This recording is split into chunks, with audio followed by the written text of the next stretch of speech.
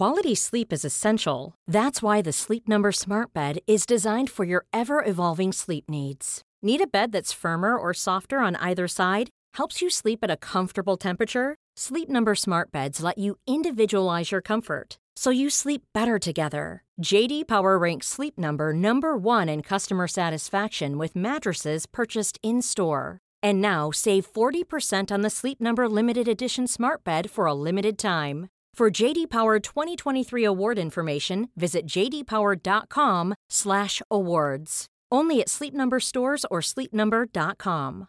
Ready to pop the question? The jewelers at BlueNile.com have got sparkle down to a science with beautiful lab-grown diamonds worthy of your most brilliant moments. Their lab-grown diamonds are independently graded and guaranteed identical to natural diamonds, and they're ready to ship to your door. Go to BlueNile.com and use promo code LISTEN to get $50 off your purchase of $500 or more. That's code LISTEN at BlueNile.com for $50 off. BlueNile.com, code LISTEN.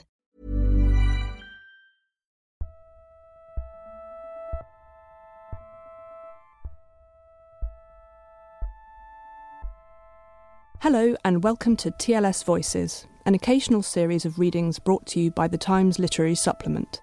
I'm Catherine Morris.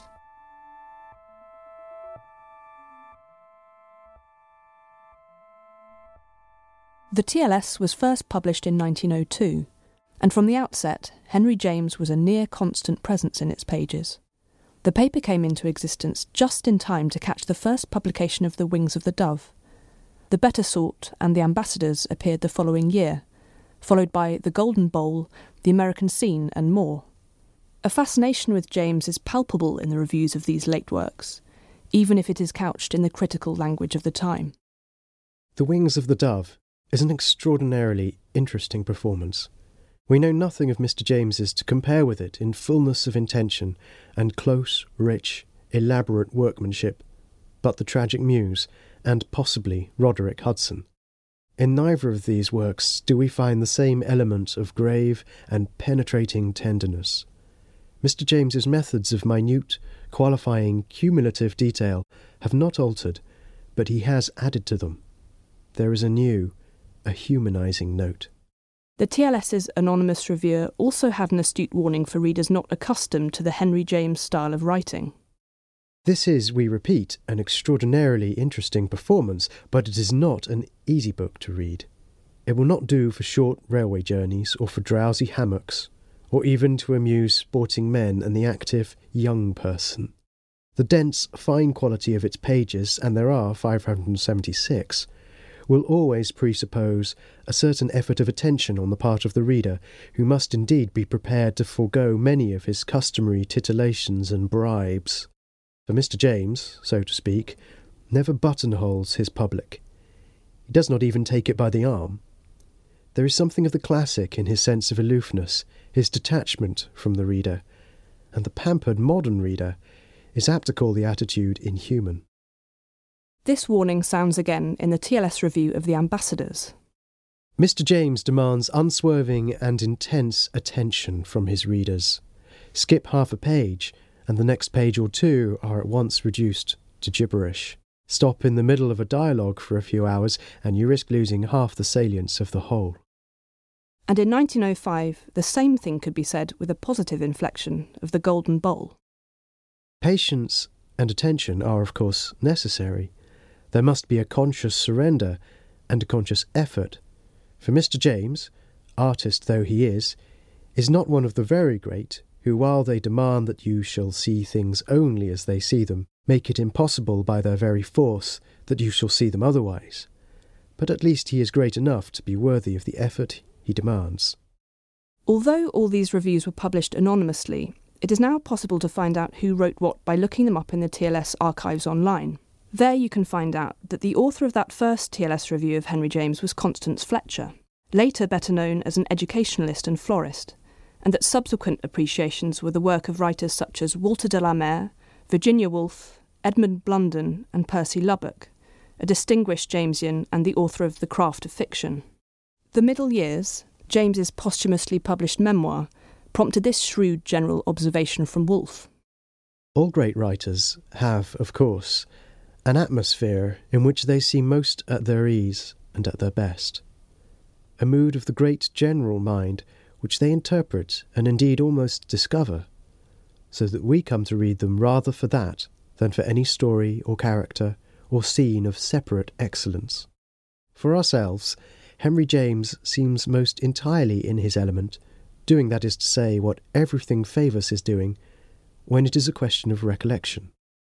The mellow light which swims over the past, the beauty which suffuses even the commonest little figure of that time, the shadow in which the detail of so many things can be discerned which the glare of day flattens out, the depth, the richness, the calm, the humour of the whole pageant, all this seems to have been his natural atmosphere and his most abiding mood. It is the atmosphere of all those stories in which aged Europe is the background for young America. It is the half-light in which he sees most and sees farthest. A hero worshipping Walter Delamere, meanwhile, had this to say of a collection of short stories called The Finer Grain, published in 1910. Henry James's influence is too hypnotic.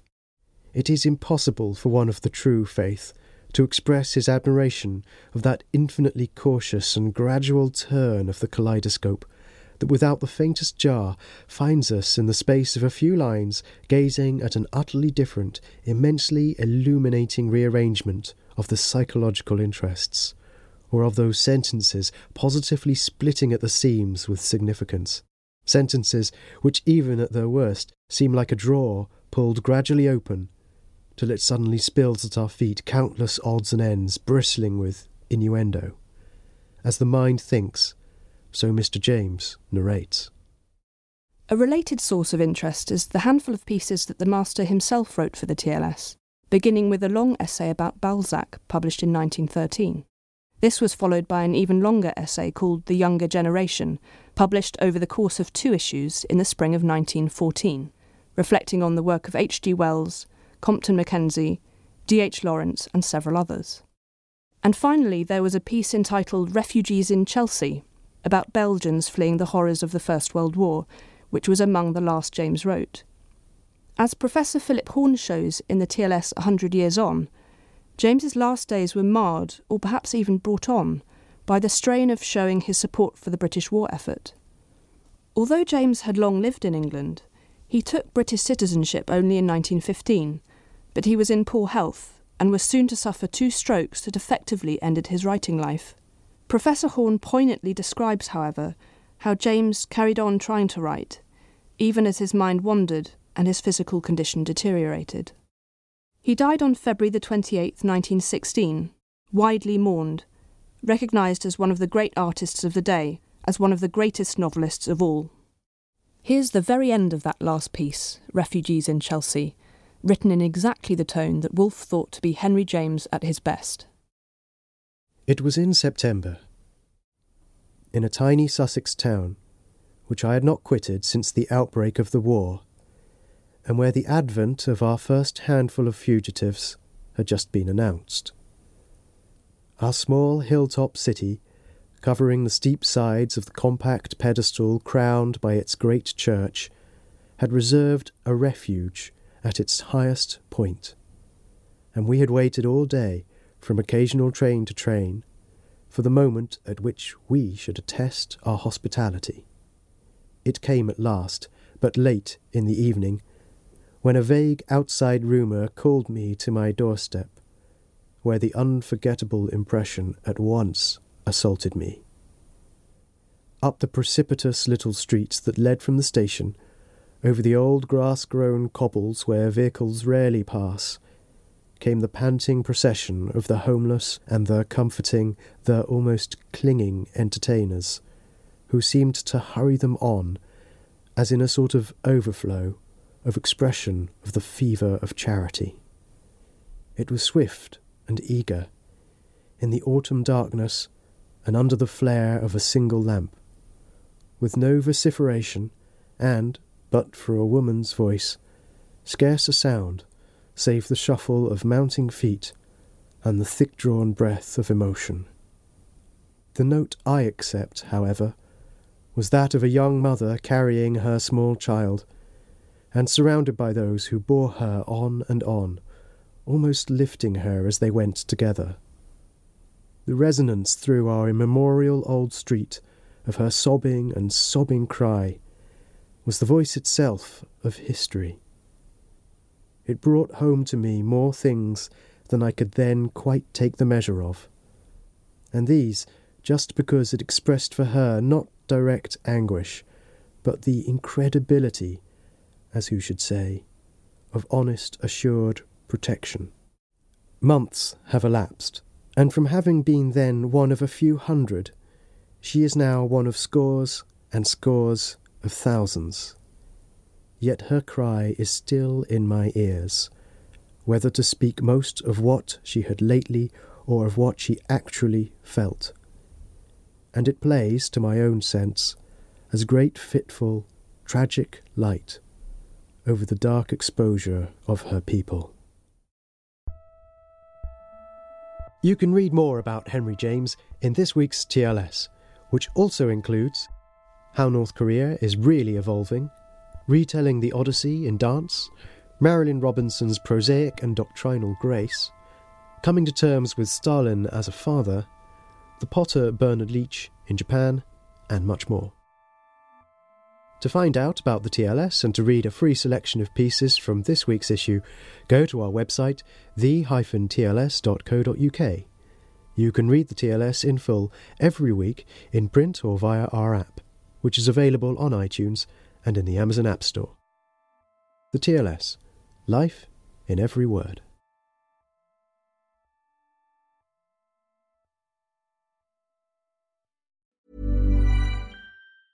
A lot can happen in the next 3 years. Like a chatbot may be your new best friend. But what won't change? Needing health insurance. United Healthcare Tri-Term Medical Plans are available for these changing times.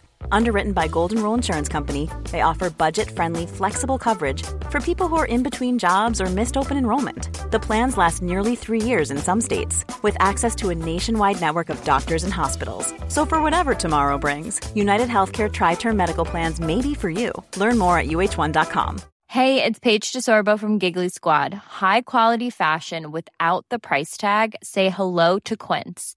I'm snagging high-end essentials like cozy cashmere sweaters, sleek leather jackets, fine jewelry, and so much more. With Quince being 50 to 80% less than similar brands. And they partner with factories that prioritize safe, ethical, and responsible manufacturing. I love that. Luxury quality within reach. Go to quince.com/style to get free shipping and 365-day returns on your next order. Quince.com/style.